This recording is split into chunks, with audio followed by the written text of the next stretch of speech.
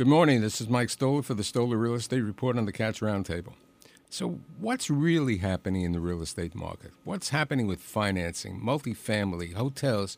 I don't have the answers. So today I've brought the Senior Executive Managing Director of Meridian Capital, David Schechtman, to the show to tell us what's really happening in the world. You spoke to me the other day, and you basically said to me that it's discrete. The world is really not doing well. There's certain opportunities, but it's not. The first part of the year wasn't good. So what's happening now for the balance of the year? Well, first off, it's always an honor to be with you, Michael. Happy to be here today. The first half of the year across the board for commercial real estate in New York City was really a big question mark. We were dealing with interest rates. Over the past 24 months, we've nearly seen across the board a 100% increase in interest rates. We've seen two major bank failures, and we have a lot of question marks about who's going to be putting out money and where the value lies. I think by the time summer came around, people realized that New York is open for business. I heard a statistic yesterday that office occupancy has risen to 58 or 60%, depending on who you believe. And if that's true, I think another barometer is the traffic. We're seeing more people in the five boroughs leaving for work and coming home from work. But ultimately, we've got some headwinds that are just really without dispute. We've got tremendous interest rates. We're in 25, 30-year highs. We've got taxes, which are going no place but up. We've got a tremendous problem to solve with our migrant crisis, according to the mayor, and anybody who reads the papers or walks the streets. And we have two major changes to the way technological changes. We shop differently. Brick and mortar retail is just different fundamentally now for years. And the way we office. Even if we have Jamie Dimon banging on the table telling people they're going to be back in their office 4 to 5 days a week, the truth of the matter is the offices are leased, but very few people are doing 5 days a week. So the city is trying to solve that. New York Manhattan's always been a bedroom community, but it's also been a live-work place. Now you can work from anywhere. So there's some real questions as to where do values go. So where are values? We were talking the other day about the office buildings. Office buildings is one specific topic. Well, when you talk about office buildings, and again, we're provincial, we're talking about New York. I'll forget about the rest of the country. It's really a tale of two office buildings. You've got Class A, and then you have everything else. So when we talk about the towers have rebounded. You have major corporations and the concerns that occupy them commanding their folks to come back. And while leasing volume is down and leasing pricing is down, there are leases being signed in the shiny, gleaming towers. But if you look in the evening, 6, 7, 8 o'clock at night, no longer do people burn the midnight oil en masse in the city. I think as a general proposition, people believe that these office buildings are worth less because people are officing en masse less. However, they are definitely picking up steam, and there's a renewed interest. I'm glad to say that there's a huge contrarian bet.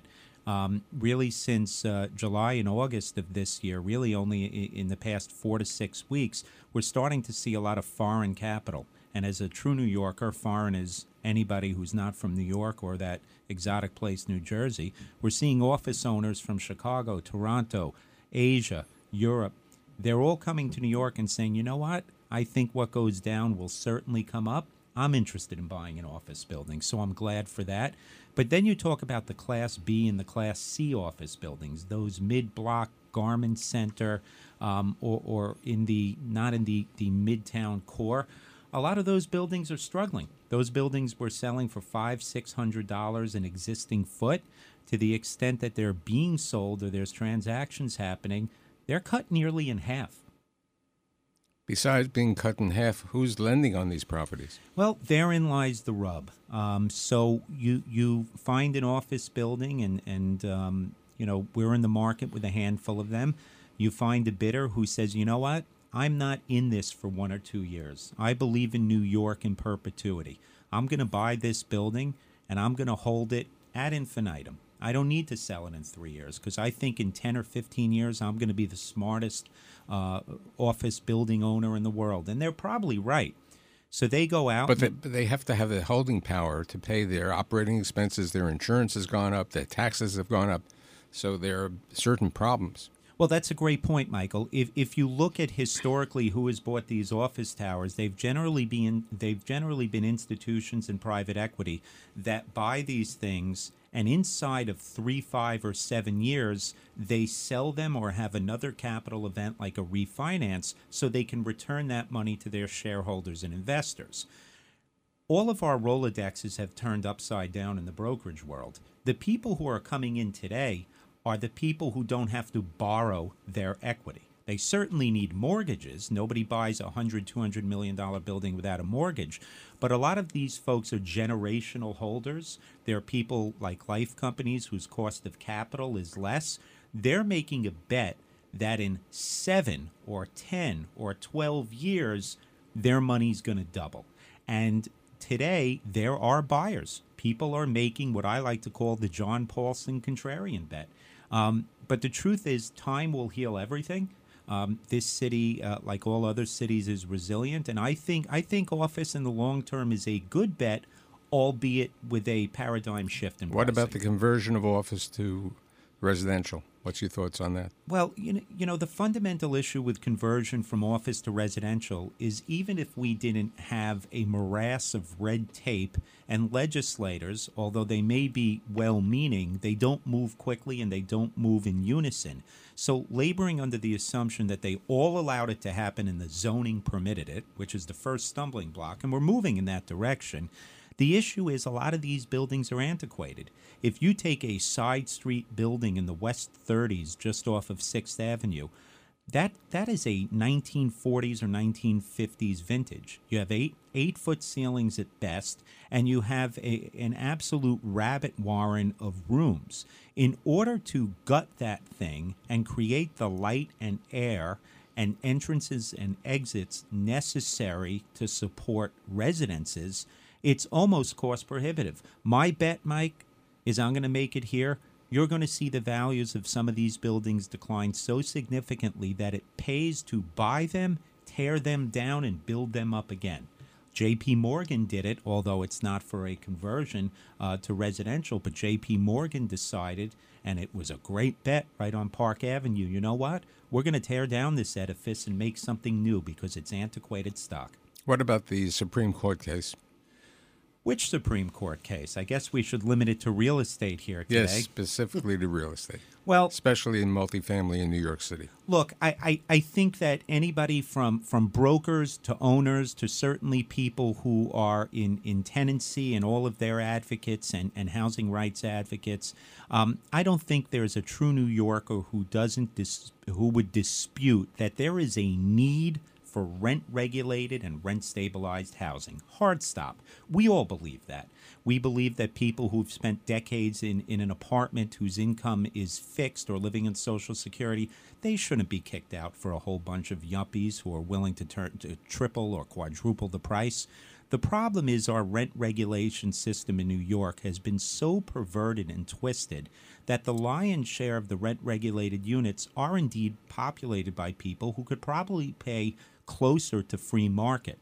So I think the Supreme Court case, if it does in fact reverberate and it becomes the law of the land here in New York, I think it would be a great idea to hit pause on rent regulation, to take a deep dive into each individual unit, make sure people who deserve it, and I think that the first reforms were done in the 70s, I think it needs to be overhauled because the abuse outweighs the legitimate beneficiaries. Last question, Signature Bank loans. Signature bank loans. So I'm bound on certain instances by confidentiality. I am not a broker engaged to sell them on behalf of the FDIC. But as a market observer solely, I think it's very interesting. You've got tens of billions of dollars of loans tied right here to the 5 boroughs, which are presently being marketed, and you've got a whole cabal of bidders. I think it's going to be very interesting to see where these loans are valued, although there's a huge asterisk on this sale. These are not just sales that are going to be, the pricing is going to defined by market bidding, but it's a little bit perverted. You have the FDIC bolstering it. Some of the pools are being sold where you can only buy, my understanding, is 20% of the pool. Some of them you can only buy 5% of the equity. The debt and partial equity is being provided by the FDIC. I think a lot of portfolio lenders and other lenders were waiting to see where these things trade so that they can then mark to market their own comparable product. The only problem is if the pricing is being bolstered by the FDIC, I really don't think it's a fair benchmark for where values are today. But it's going to be a historical sale. I think whomever buys it over time will make money because when values return, if you've bought it at a discount to value, your listeners can fill in the rest. It's another iteration of it's another iteration of savings and loans, or RTC. Okay, I'd like to thank David Schechtman for being here and giving his views on the state of the real estate market. See you next week.